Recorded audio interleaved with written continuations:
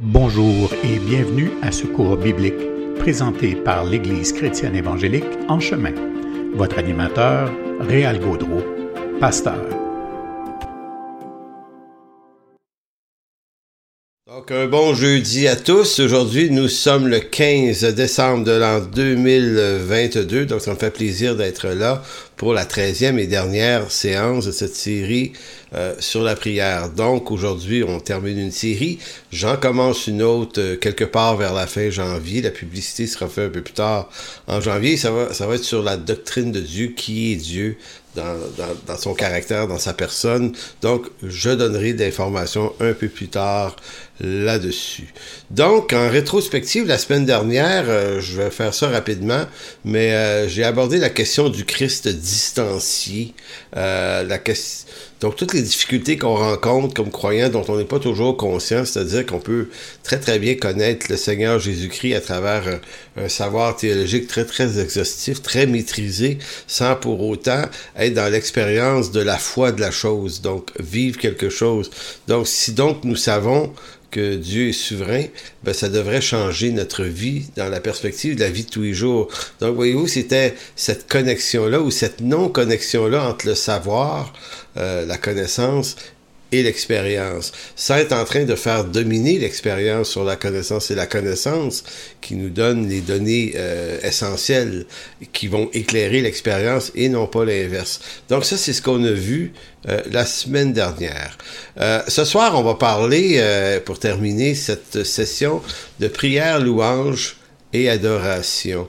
Il est coutume dans nos milieux chrétiens de classer dans une même catégorie d'activités spirituelles la prière, la louange, l'adoration, et dans certains cas, on ajouterait à ça la prophétie, toute la question du miracle, du surnaturel. Donc on a, dans beaucoup de milieux, tendance à classer ces activités-là comme si c'était l'expression de la véritable expérience avec Dieu, ce au détriment d'une saine et juste connaissance de la théologie. C'est comme si on voyait que la théologie, ça gâchait tout. En fait, c'est vrai que la théologie gâche souvent l'expérience de certains parce que elle vient éclairer des fois une quantité d'erreurs, de manifestations de toutes sortes que l'Écriture pourrait littéralement désavouer. Donc, en ce sens, il est bon que l'Écriture vienne éclairer l'expérience de telle sorte qu'on se demande si notre expérience relève pas plutôt d'une tradition, d'une habitude, d'une espèce de fuite dans une direction où on ne laisse plus la parole de Dieu bien l'éclairer. Donc, ce soir, c'est ce qu'on va voir un peu prière, oui, mais surtout louange, adoration. On va comprendre que ce sont des activités, des thématiques qui sont distinctes dans l'Écriture. C'est pas la même chose, la louange et l'adoration. Donc, on va regarder ces sujets-là d'un peu plus près. Et on va finalement, en deuxième partie, s'intéresser tout spécialement à l'expression qui revient dans les psaumes et dans l'Apocalypse, le cantique nouveau. De quoi on parle lorsqu'il est question d'un cantique nouveau dans l'Écriture? Parce que si un cantique nouveau, ça laisse entendre qu'un cantique ancien, donc il y a quelque chose d'autre avant. Donc on va essayer de voir ça, puis voilà, c'est vraiment intéressant comme sujet. Donc, lorsqu'on observe l'observation de la musique et la louange dans nos milieux évangéliques, on découvre que la normalité qui s'est installée au cours des, peut-être, je dis 40 dernières années, parce que c'est ma génération, on a fini par en faire une pratique qui tend à s'éloigner de ce que l'Écriture en dit vraiment. Donc, c'est intéressant de faire un effort, de revenir à l'Écriture, puis d'examiner toute chose. Et parmi les expériences qu'on fait, ben, on examine toute chose, on retient ce qui est bon, mais on doit toujours laisser l'Écriture éclairer et faire le choix, des fois, d'une appréciation ou d'un renoncement, si tant est qu'il faut renoncer à certaines choses parce que l'Écriture les défend pas. Donc, adoration et louange. Je vous posais la question, quelle est la différence entre adoration ou louange, ou qu'est-ce que la louange, qu'est-ce que l'adoration? Probablement que nombreux seraient ceux qui répondraient que c'est un peu la même chose. Lorsqu'on évoque l'idée de l'adoration et de la louange, on a un imaginaire. Tu sais, on imagine des gens qui, les yeux fermés, les mains dans les airs, c'est très, très correct de le faire comme ça, là, mais qui chantent des louanges et puis qui sont concentrés sur Dieu, sur la présence de Dieu. Et on pourrait même peut-être penser que l'adoration, c'est un degré plus profond de louange. Comme s'il y a la louange ordinaire, et là, on peut entrer en adoration. Donc, ça devient comme plus précieux, plus riche, plus important. Maintenant, est-ce que l'Écriture défend ça? Parce que c'est ce qui est perçu dans les églises, et c'est même des fois ce qui est enseigné. Maintenant, dans l'Ancien Testament, l'adoration ne fait jamais référence au chant. Ça va peut-être vous déranger d'entendre ça. La louange fait référence quelquefois, ou souvent au chant, mais pas l'adoration. En d'autres mots, louange et adoration, c'est deux choses quand même pas mal différentes, qui peuvent se recouper, mais c'est pas la même chose. Donc, l'adoration ne fait pas référence au chant et pas non plus à la prière ou à l'action de grâce, mais au geste par lequel on se prosterne en terre devant Dieu. Donc, je vais vous faire tourner dans Genèse chapitre 18, versets 1 à 3. Le mot « adorer » dans l'Ancien Testament, c'est le mot « chacha » en hébreu. Ce mot-là est associé à la fois à adorer, mais à la fois à l'idée de se prosterner face contre terre devant Dieu. Et vous voyez ici, c'est l'expérience d'Abraham. L'Éternel lui apparut parmi les chênes de Mamré. Comme il était assis à l'entrée de sa tente pendant la chaleur du jour, il leva les yeux et regarda, et voici 3 hommes étaient debout près de lui. Quand il les vit, il courut au-devant d'eux, puis depuis l'entrée de sa tente, se prosterna en terre et dit « Seigneur, si j'ai trouvé grâce à tes yeux, ne passe point, je te prie, loin de ton serviteur. » Bon, ici, on sait qu'il y avait ce qu'on appelle une théophanie, l'ange de l'Éternel, qui littéralement, ce qu'on comprend, c'est que comme une visite de Dieu sous forme d'un ange, et il semble bien que l'apparence de ce personnage est quelque chose qui frappe les regards, puisqu'à chaque fois que l'ange de l'Éternel passe quelque part, il y a comme cette réaction, cette crainte qui saisit les gens qui le voient, et ce que font-ils? Ils se prosternent en terre, chacha. Maintenant, le verbe prosterner, chacha, veut dire aussi adorer. Donc déjà, ça nous renseigne sur l'idée que l'adoration, en tout cas pour eux, c'était pas des chants, là. C'est pas de la réjouissance. Ça peut en être, mais c'est presque des fois la peur. J'ai déjà fait une étude où j'allais chercher beaucoup de versets où le mot chacha revient et c'est souvent même une crainte effrayante de Dieu. C'est de la peur, là. C'est littéralement, là, c'est une quête de grâce pour être secouru. Donc, c'est heureux, mais c'est heureux au sens de la crainte de l'Éternel, donc on chante pas. Adorer chacha est synonyme d'une rencontre avec Dieu. En fait, ce qui semble être assez juste de dire, c'est que pour les Juifs, adorer voulait dire se rencontrer avec Dieu. Donc, si on allait à la synagogue ou si on allait au temple, on allait rencontrer Dieu, on allait chacha. Donc, ça ne dit pas qu'est-ce qui va être inclus dans l'événement, dans le culte en question. C'est cette action privilégiée et gracieuse qui nous permet d'entrer dans un lieu pour se rencontrer avec Dieu. Vous avez en Genèse 22, un autre, ici c'est encore une expérience faite avec Abraham. C'est Genèse 22, lorsque Abraham songe à offrir son fils en sacrifice à Dieu, hein, à Sion, expression très évidente du sacrifice de Jésus-Christ, mais bon, ici n'est pas la question. Dans Genèse 22:5, voici comment ça se passe. Abraham dit à ses serviteurs, « Restez ici avec l'âne, moi et le jeune homme, nous irons jusque-là pour adorer. Et nous reviendrons après auprès de vous. » Donc, le verbe adorer, chacha, nous irons adorer. Donc, Abraham n'est pas en train de dire, moi et le jeune homme, nous allons chanter des cantiques. Nous allons lever les mains en action de grâce devant Dieu. C'est pas du tout ce qu'il y a à l'esprit. Nous allons à un endroit précis, à la rencontre de Dieu. Nous allons adorer, rencontrer Dieu. C'est ce que ça veut dire. Dans le Nouveau Testament, son équivalent est proskuneo, adorer. Et vous avez beaucoup d'exemples. Et là, j'ai le regret de ne pas pouvoir les montrer. Mais vous avez cette histoire quand Pierre et Jésus se retrouvent à un endroit où ils devaient payer 1 ou 2 drachmes, en tout cas une monnaie, pour rentrer quelque part, et que la pièce de monnaie se trouvait dans la gueule d'un poisson finalement, et Pierre, en voyant la chose, il est écrit, a été saisi de crainte. Il s'est comme dit, retire-toi de moi car je ne suis qu'un pécheur. Le verbe utilisé ici, c'est proskuneo encore ici, qui veut dire adorer. Donc, il a adoré Dieu, mais son adoration, au fond, était d'être saisi de crainte. Donc, il n'est pas dans la louange, il n'est pas dans l'adoration au sens où nous, on l'entend. Vous avez un autre exemple, il y en a tellement. Matthieu 4,9. Cet épisode où Jésus est amené au désert pendant 40 jours pour être tenté par le diable, au verset 9 de Matthieu 4, le malin, le Satan lui dit, je te donnerai toutes ces choses si tu te prosternes et m'adores.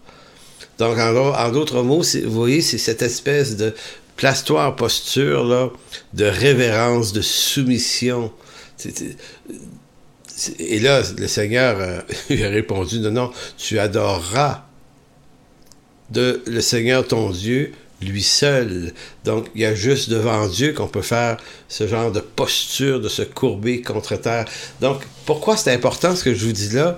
Mais parce que c'est ce que l'Écriture en dit de l'adoration. Donc, quand on dit à notre Église qu'on va avoir un culte d'adoration, nous, on entend souvent par là un culte de louange, de chant et de cantique, alors que l'adoration englobe plus large que ça, c'est notre rencontre avec Dieu. Donc, si on disait, dimanche, je vais à l'église pour adorer, ben, ça serait plus dans le sens, j'y vais pour rencontrer le corps de Christ. Donc, ça précise pas exactement ce qui va se passer.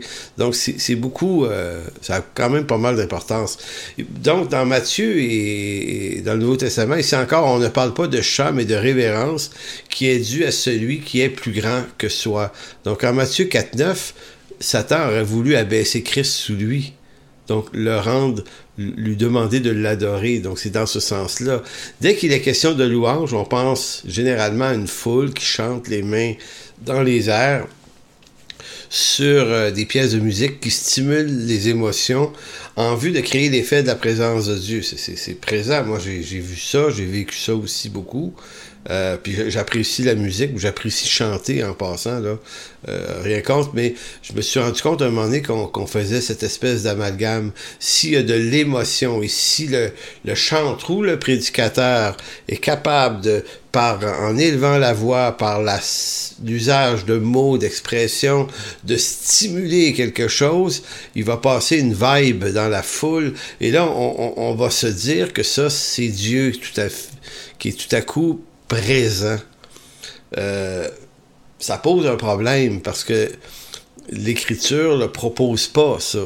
C'est nous qui proposons ça et on fait amalgame émotion-Dieu. S'il y a de l'émotion, s'il y a du ressenti émotionnel, ça doit être qu'il y a Dieu. Maintenant, la musique étant un stimulateur d'émotion. Si vous avez déjà remarqué le spectacle que Céline Dion donnait à Las Vegas il y a de nombreuses années, la musique était tellement riche, bonne, la voix de cette chanteuse est tellement magnifique et grandiose que les gens pleurent en l'écoutant. Maintenant, est-ce que ça signifie que Dieu est là parce qu'il pleure? Non, c'est que la musique est vecteur d'une stimulation émotionnelle.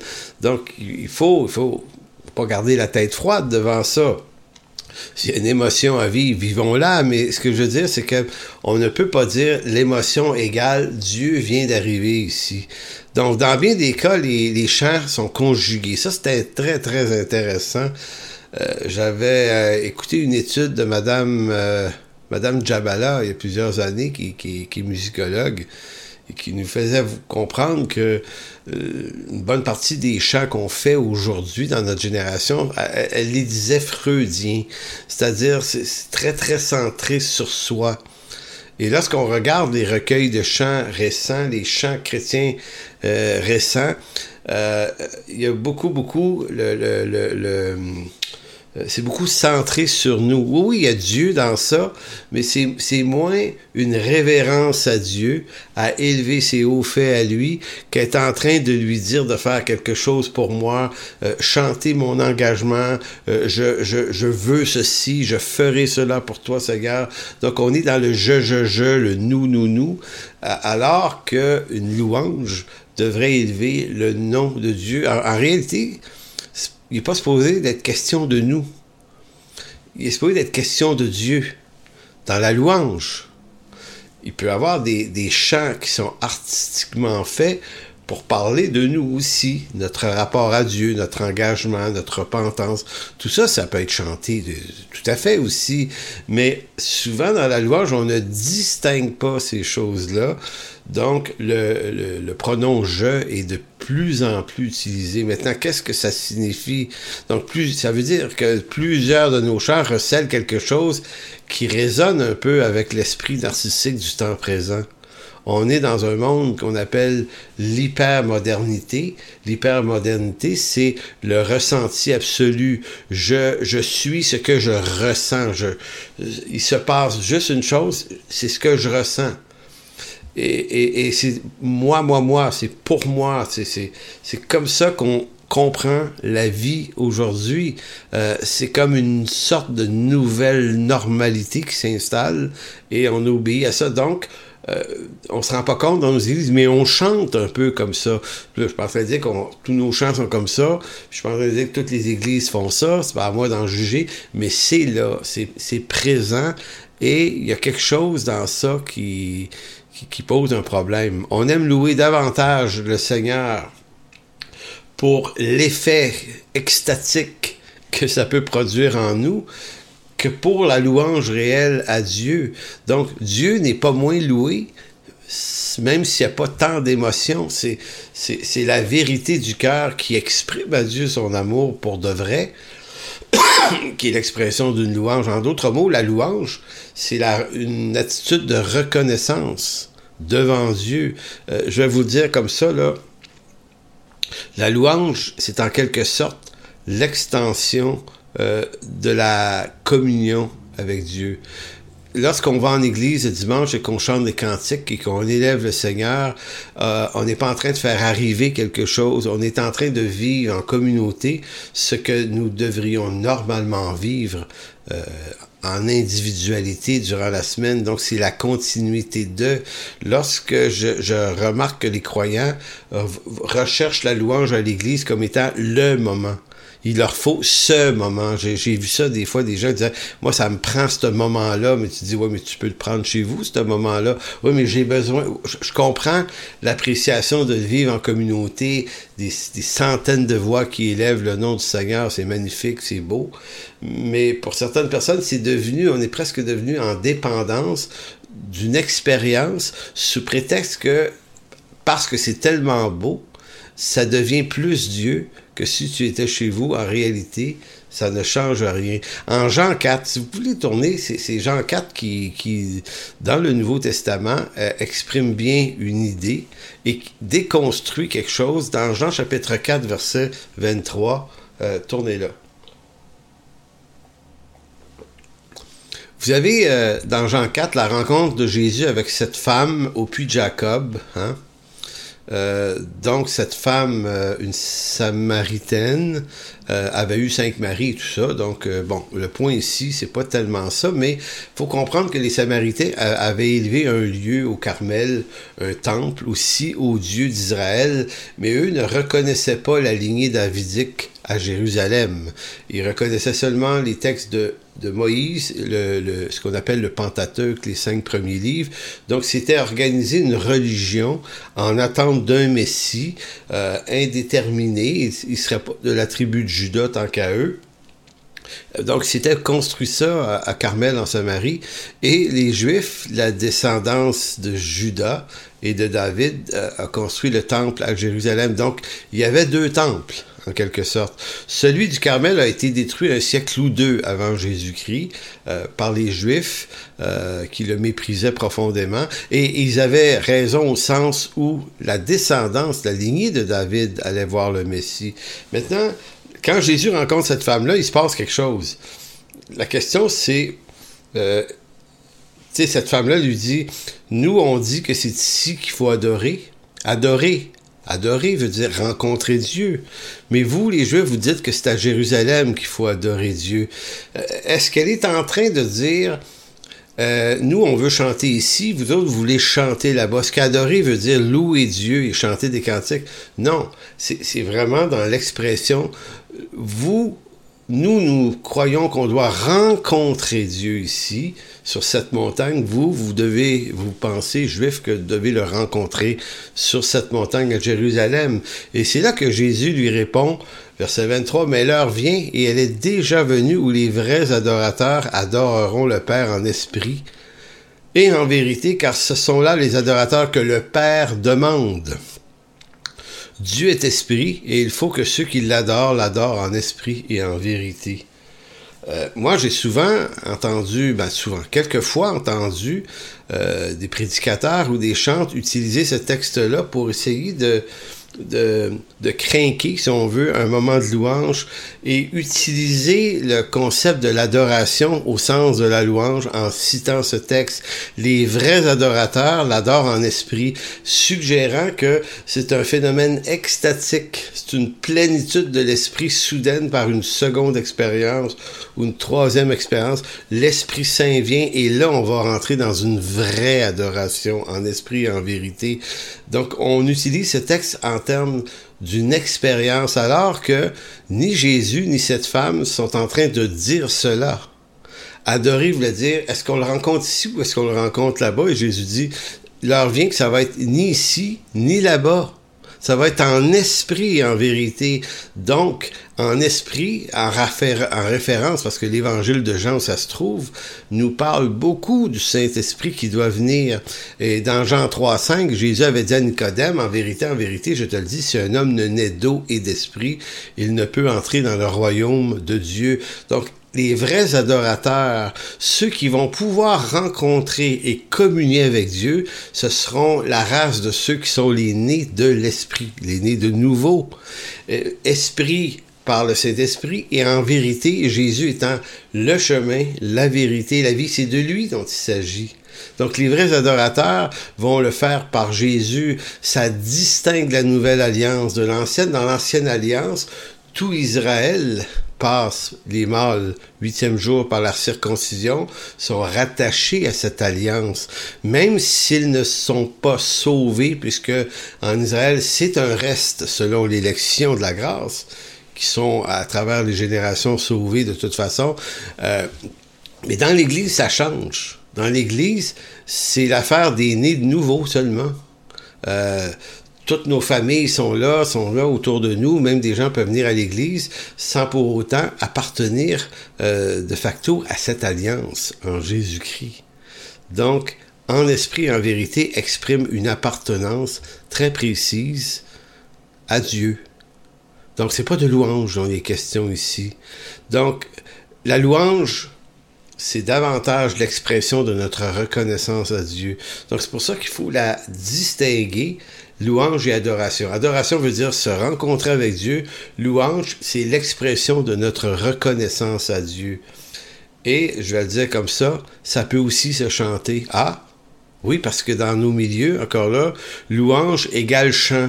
Alors que dans l'Écriture, louange égale reconnaissance à Dieu. Donc, on n'a pas besoin de chanter pour être reconnaissant à Dieu. Notre reconnaissance à Dieu devrait s'élever à tous les jours. Mais ça peut se faire par des chants aussi. Et c'est là que quelquefois, on a ce qu'on appelle des chants de louange. Mais dans une église, tout chant n'est pas forcément de la louange. Il peut aussi être de l'instruction. Et d'ailleurs, si vous allez dans Éphésiens 5, on va voir 2 textes, Éphésiens et Colossiens, comment l'apôtre Paul définit les chants. Comment chantaient-ils, eux, les croyants de la première génération? Éphésiens 5, 19, Paul dira « Entretenez-vous par des psaumes, par des hymnes et des cantiques spirituels, chantant et célébrant de tout votre cœur les louanges du Seigneur. Rendez continuellement grâce pour toutes choses à Dieu, le Père, au nom de notre Seigneur Jésus-Christ. » Donc ici, vous avez le chant et la célébration de la louange. Mais voyez-vous, Paul élève l'idée que ça se fait par des hymnes, par des psaumes et des cantiques spirituels. Des hymnes, si on parle de psaumes, on parle des psaumes de la Bible. Les cantiques, un cantique ici, là, c'est une ode, un poème qui fait l'éloge de Dieu. Rien à voir avec moi, là, puis mon vécu aujourd'hui, là. Un hymne, hymnos, qui était un chant de louange qui souligne les hauts faits de Dieu.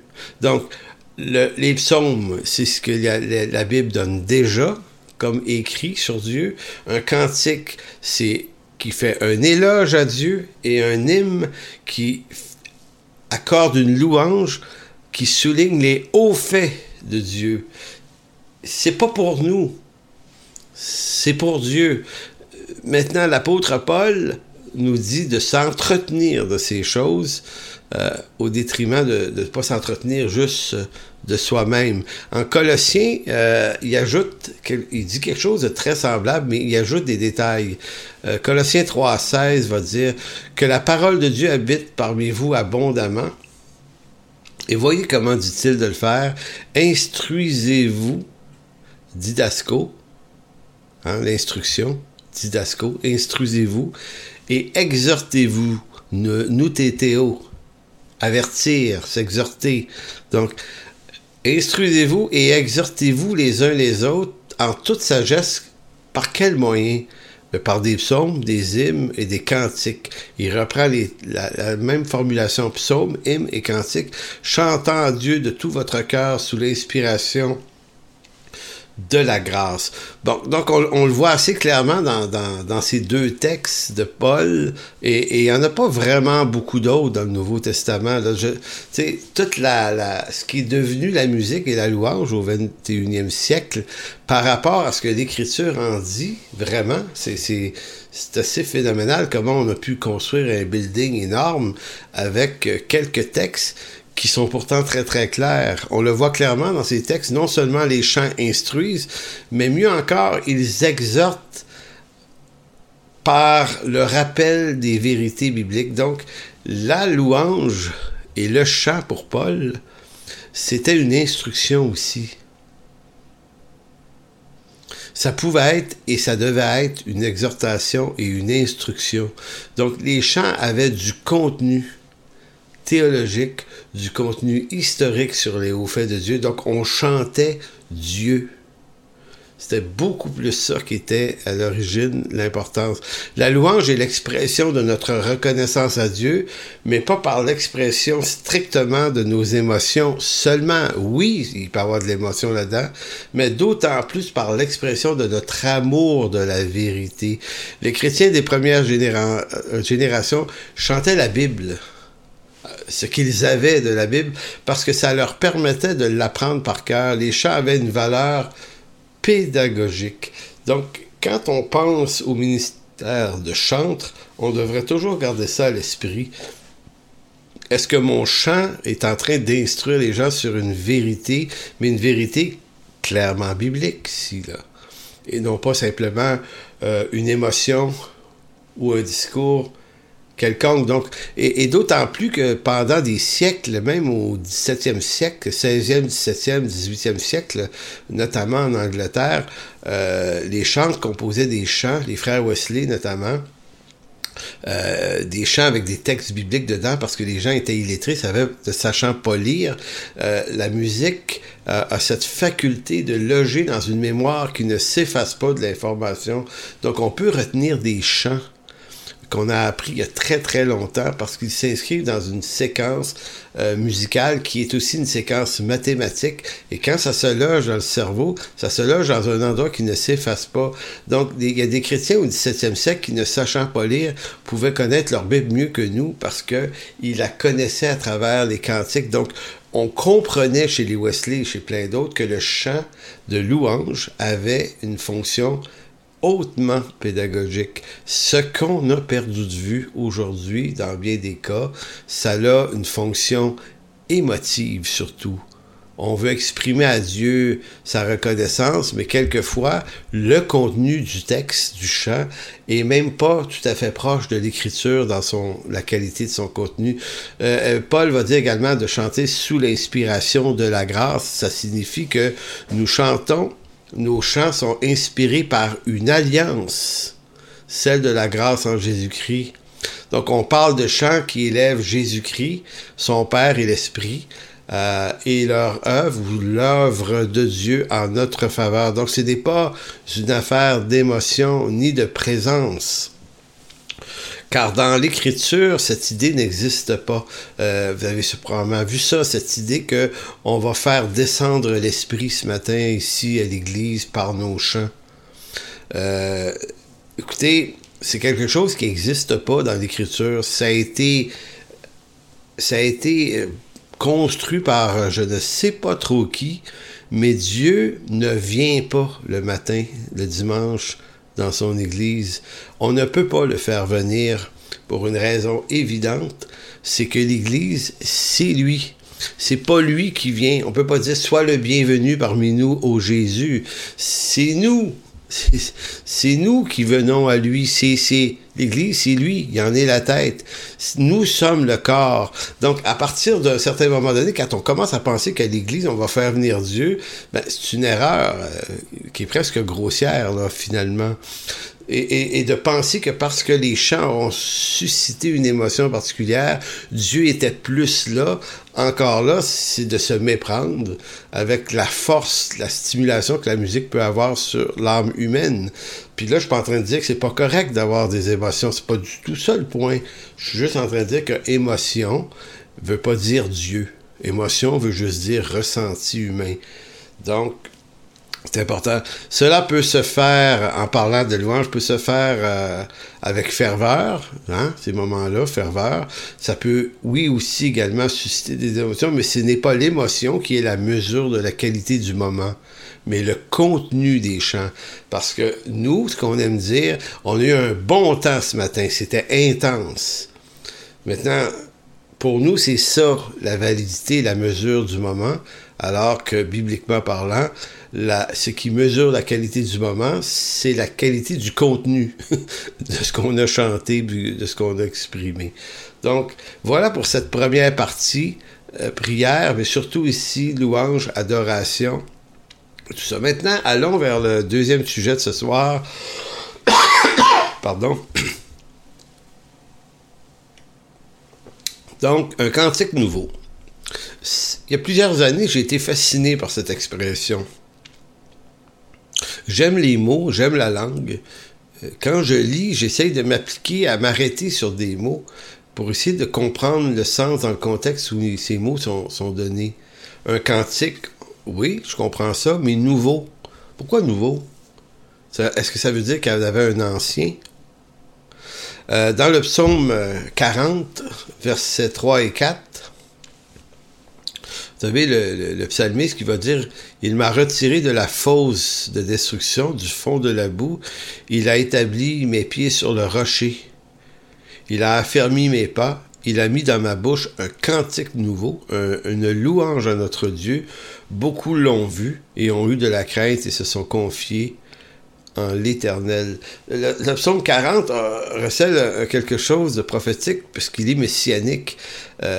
L'idée de mettre nos pieds sur le rocher, on sait que c'est une référence au Messie, à Jésus-Christ. Et c'est dans cette conjoncture-là qu'il dit « S'il a mis mes pieds sur le rocher et de telle sorte qu'il a affermi mes pas en ce Dieu, ça amène dans ma bouche un cantique nouveau. » Pourquoi ça amène pas juste un cantique heureux?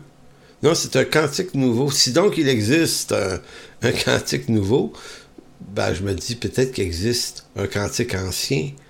Maintenant, quel est-il? Il y a deux possibilités.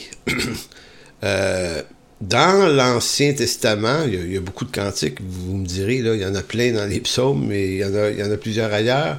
Mais quand on pense à Nouveau et Ancien, Ancien fait référence à l'Ancienne Alliance, souvent celle de la loi avec Moïse. Et les deux grands personnages de la Bible, dans l'Ancien Testament, c'est Moïse, et dans le Nouveau Testament, c'est Jésus. Et en ce sens, Moïse est un type de Jésus-Christ. Hein? Il est le prophète dans l'Ancien Testament. Tout part de Moïse dans l'Ancien Testament. Tous les autres prophètes et les autres écrits sont en référence à la précision des textes de Moïse. On n'écrit pas sans Moïse dans l'Ancien Testament. Moïse est la référence et en ce sens prophétique, il est le prophète image de Jésus, le grand prophète. Dans Deutéronome 18, c'est pas pour rien que Moïse va dire « Un autre prophète comme moi va venir. Écoutez-le. Puis celui qui l'écoutera pas va mourir. » Donc, il y a cette référence-là. Donc, on peut avoir l'intuition de penser que s'il existe un ancien cantique, ça serait donc le cantique de Moïse. Et deux possibilités. Il y a le cantique de Moïse d'Exode 15. C'est le cantique qui vient juste après la sortie d'Égypte, alors qu'on voit encore flotter les chars de Pharaon. Alors Moïse, Exode 15, verset 1, disait aux enfants d'Israël, chantèrent ce cantique à l'Éternel et dirent, je chanterai à l'Éternel car il a fait éclater sa gloire. Il a précipité dans la mer le cheval et son cavalier. L'Éternel est ma force et le sujet de mes louanges. C'est lui qui m'a sauvé. Il est mon Dieu, je le célébrerai. Il est le Dieu de mon Père, je l'exalterai. L'Éternel est un vaillant guerrier. L'Éternel est son nom. Il a lancé dans la mer les chars de Pharaon et son armée. Ses combattants d'élite ont été engloutis dans la mer Rouge. Les flots les ont couverts. Ils sont descendus au fond des eaux comme une pierre. Et ça continue. Donc, cantique de Moïse, mais ce cantique-là est fabuleux. Là. Il exprime la joie de la victoire, mais remarquez que la qualité de la victoire est un phénomène strictement terrestre. Ils sont délivrés de manière terrestre d'un peuple terrestre qui les maintenait captifs. Et le chant évoque cette idée-là sur l'armée de Pharaon. Il entre dans la tradition des chants, des psaumes, qui servent de rappel historique souvent à l'œuvre de Dieu. Donc quand on lit les psaumes, et beaucoup d'entre eux nous rappellent les hauts faits de Dieu. Le psaume 105, souvenez-vous des œuvres qu'il a fait, de ses prodiges qu'il a fait. Donc, vous avez ça beaucoup, mais si vous remarquez, ces psaumes-là élèvent la gloire et la puissance de Dieu, mais dans une action qui est strictement terrestre. Mais pas tous les psaumes. Certains ont une portée messianique, eschatologique, qui annonce également quelque chose de futur, de plus grand. Donc, mais on différencie. Donc, probablement que l'ancien cantique fait référence à ce type de chant-là, c'est-à-dire des victoires terrestres énormes. Puis, il y a cet autre chant. Et celui-là est peut-être, je suis dans l'hypothèse ici, là, je suis pas dans la certitude, mais il y a un autre cantique de Moïse, beaucoup plus poignant. Souvenons-nous qu'à la fin des 40 années au désert, donc il y a eu le cantique à la sortie d'Égypte, après ça, il y a 40 années au désert, et à la fin des 40 années au désert, Dieu ordonne à Moïse d'écrire un cantique que tous les enfants d'Israël devront obligatoirement garder en mémoire. C'est un cantique qui rappelle les jugements de Dieu contre son peuple Israël, l'Israël rebelle. Donc vous allez dans Deutéronome 31, 19. Encore là, je lis pas tout parce que c'est quand même beaucoup, mais c'est un cantique qui est un jugement ici. Deutéronome 31, 19 qui dit « Maintenant, écrivez ce cantique. Enseigne-le aux enfants d'Israël, mets-le dans leur bouche, et que ce cantique me serve de témoin contre les enfants d'Israël, car je mènerai ce peuple dans le pays que j'ai juré à ses pères de lui donner. pays où coule le lait et le miel. Il mangera, se rassasiera, s'engraissera, puis se tournera vers d'autres dieux et les servira. Il me méprisera et violera mon alliance. Quand alors il sera atteint par une multitude de maux et d'afflictions, ce cantique qui ne sera point oublié et que la postérité aura dans la bouche, déposera comme témoin contre ce peuple. Je connais en effet ces dispositions qui déjà se manifestent aujourd'hui avant même que je l'ai fait entrer dans le pays que j'ai juré de lui donner. En ce jour-là, Moïse écrivit ce cantique et l'enseigna aux enfants d'Israël. Donc, vous remarquez, ce cantique a été écrit par Moïse et peut-être que s'il y a un cantique ancien, c'est peut-être celui-là. Donc, s'il y a un nouveau cantique, un cantique nouveau, il est probablement nouveau dans son rapport avec l'ancien cantique. Maintenant, ça nous dit ce que pourrait être l'ancien cantique, mais qu'est-ce que le nouveau, donc? Donc, allons dans Apocalypse 15. C'est assez intéressant parce que dans ce texte-là, vous allez remarquer que Jean fait référence aux deux cantiques. L'ancien cantique de Moïse et le cantique de l'agneau. Vous voyez comment c'est écrit? Apocalypse 15, 2.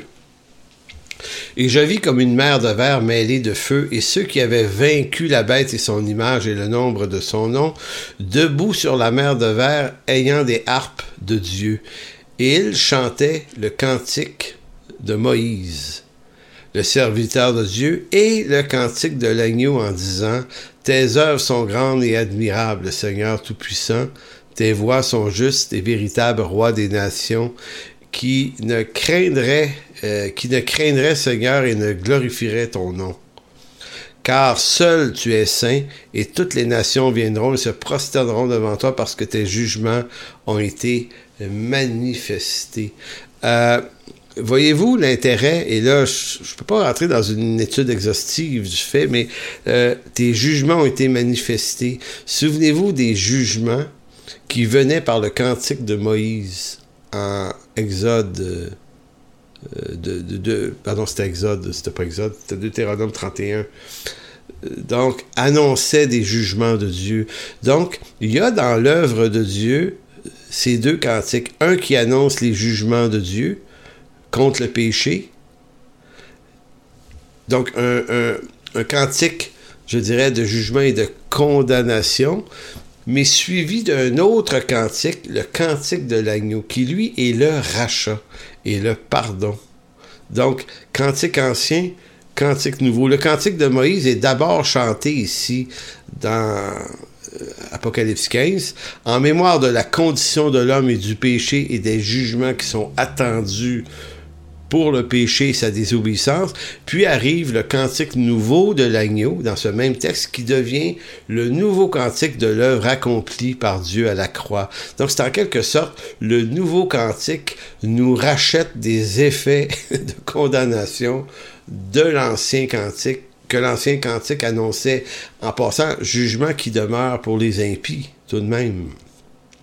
Maintenant, quand on parle de cantique nouveau, il faut comprendre, et ça c'est vraiment une des richesses de l'expression nouveau, le mot nouveau ou nouvelle, c'est que dans le Nouveau Testament, on reprend continuellement l'expression de choses nouvelles. En d'autres mots, en Jésus-Christ, toutes choses sont devenues nouvelles. Et là, on parle ici ancienne vie, nouvelle vie.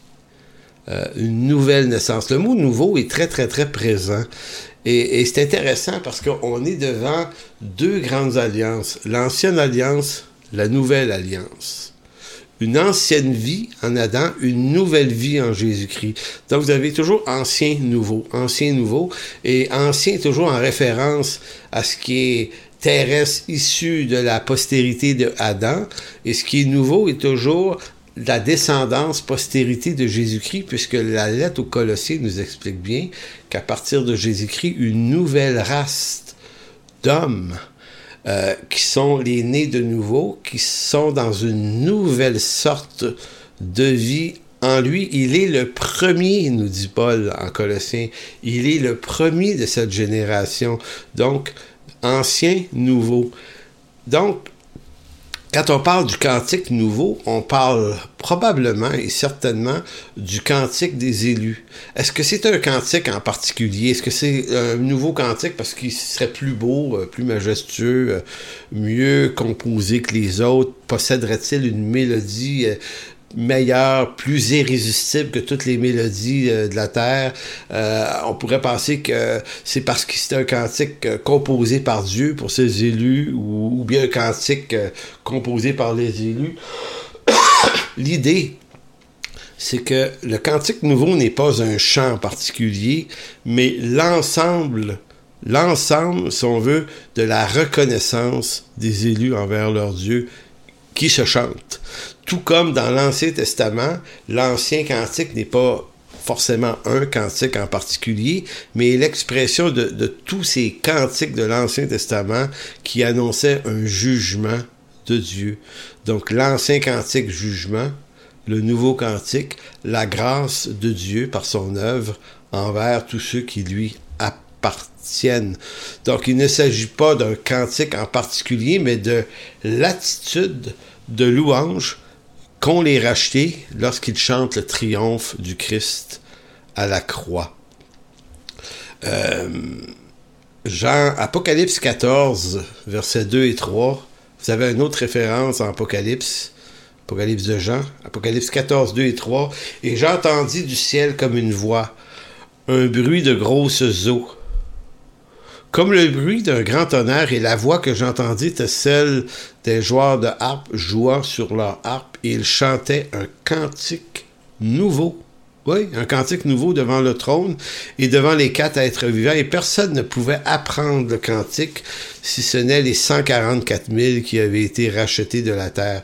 Les 144 000, évidemment, ne sont pas les témoins de Jéhovah, là, que c'est ce qu'ils pensent à partir d'Apocalypse 7, où il est question également des 144 000. Les 144 000, c'est un chiffre symbolique. Sa valeur n'est pas une valeur numérique, mais une valeur symbolique, tout comme la majorité des éléments contenus dans le livre de l'Apocalypse ont une valeur symbolique, donc on va les comprendre beaucoup mieux si on leur attribue une valeur symbolique. Si on veut absolument interpréter ça de façon littérale, ben, il n'y aura pas seulement 144 000 élus au ciel, on le sait bien, c'est des millions, là. Mais 144 000 explique l'extrême grand nombre. Maintenant, ce qui est dit, c'est que le cantique nouveau, il y a juste ces 144 000-là qui peuvent l'apprendre. Donc, on comprend que le cantique nouveau, c'est le cantique des rachetés, de tout racheter. Ça n'a pas rapport à un cantique en particulier, mais c'est l'action de grâce chantée par ceux qui appartiennent au Seigneur. Et d'ailleurs, ça rentre dans ce que je vous disais, toutes choses sont nouvelles en Jésus-Christ. Donc, il n'y a pas juste le cantique qui est nouveau. Regardez, en Jean chapitre 3, verset 1 à 16, on ne tourne pas là, mais Jean 3, 1 à 16, il est question d'une nouvelle vie, nouvelle naissance. Regardez, au verset 3 de Jean 3, Jésus lui répondit à Nicodème, en vérité, je te le dis, si un homme ne naît de nouveau, il ne peut voir le royaume de Dieu. Donc, qu'est-ce que veut dire naître de nouveau? Donc, ça signifie que la nouvelle création se fait avec une nouvelle sorte de vie. Donc, c'est nouveau, ça. Donc, il n'y a pas juste le cantique qui est nouveau, il y a la vie de ceux qui le chantent qui est nouvelle. En Hébreux 10, 20, il est question d'une nouvelle route.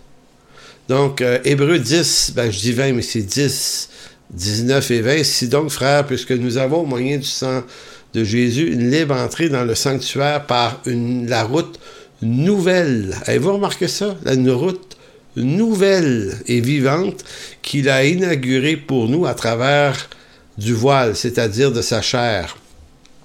Dans 1 Corinthiens 5, 7, une nouvelle pâte, faites disparaître le vieux levain, afin que vous soyez une nouvelle pâte, puisque vous êtes sans levain, car Christ, notre Pâque, a été immolé. Donc, pour nous, la Pâque, qui est la mort et la résurrection du Christ, nous fait naître de nouveau. On devient une nouvelle chose, une nouvelle pâte. C'est intéressant. Donc, pas du vieux levain. En Hébreux 11, 24, c'est une nouvelle alliance.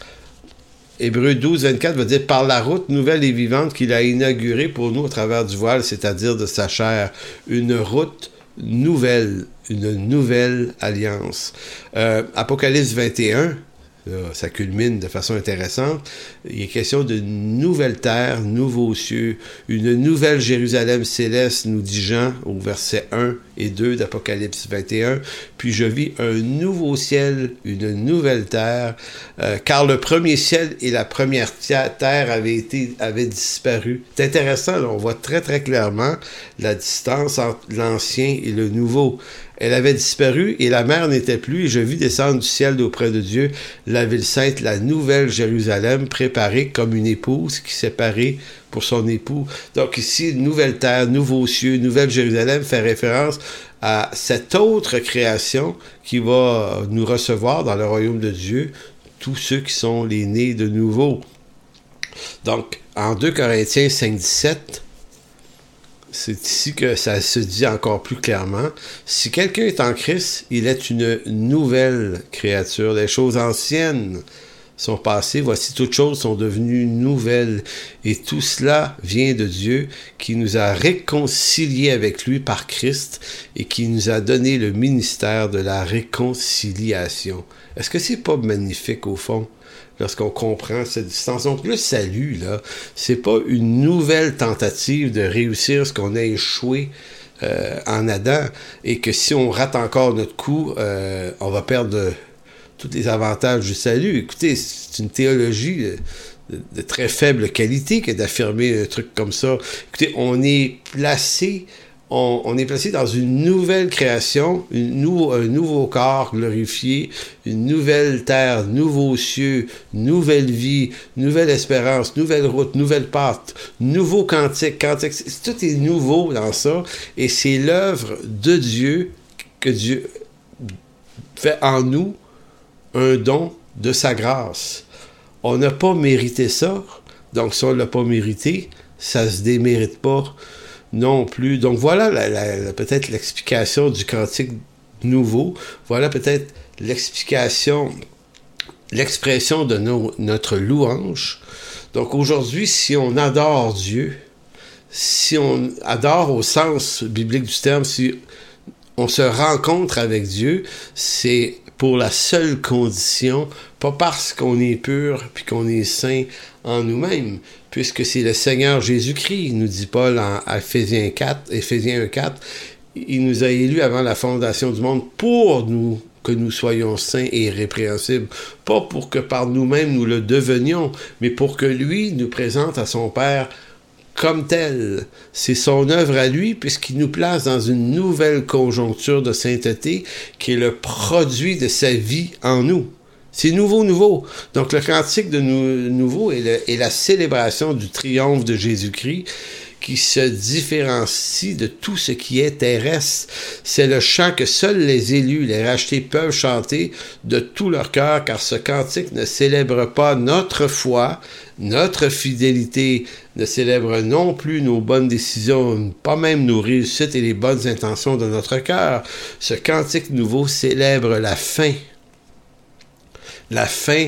d'une ancienne vie, d'une ancienne alliance, du vieux cantique et de cette ancienne vie dans la chair en vue d'une nouvelle sorte de vie dans une toute nouvelle création.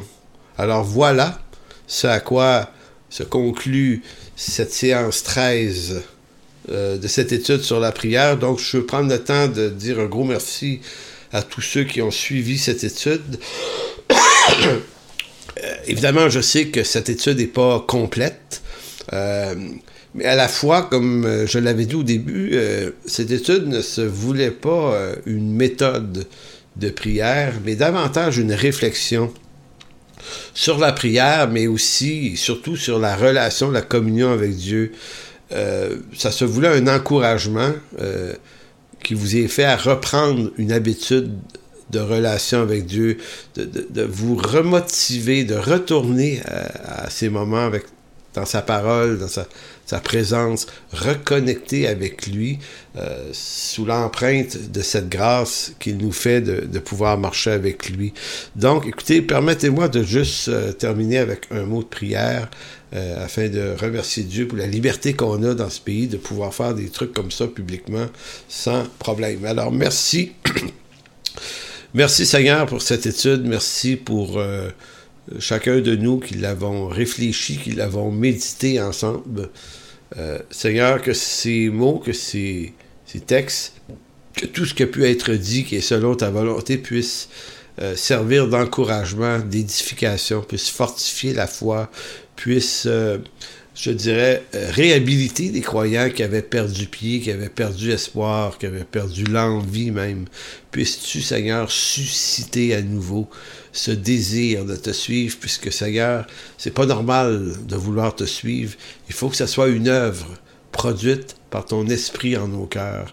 Alors, merci, Seigneur, de bénir chacun des auditeurs et merci pour le reste des choses en ton précieux nom. Amen.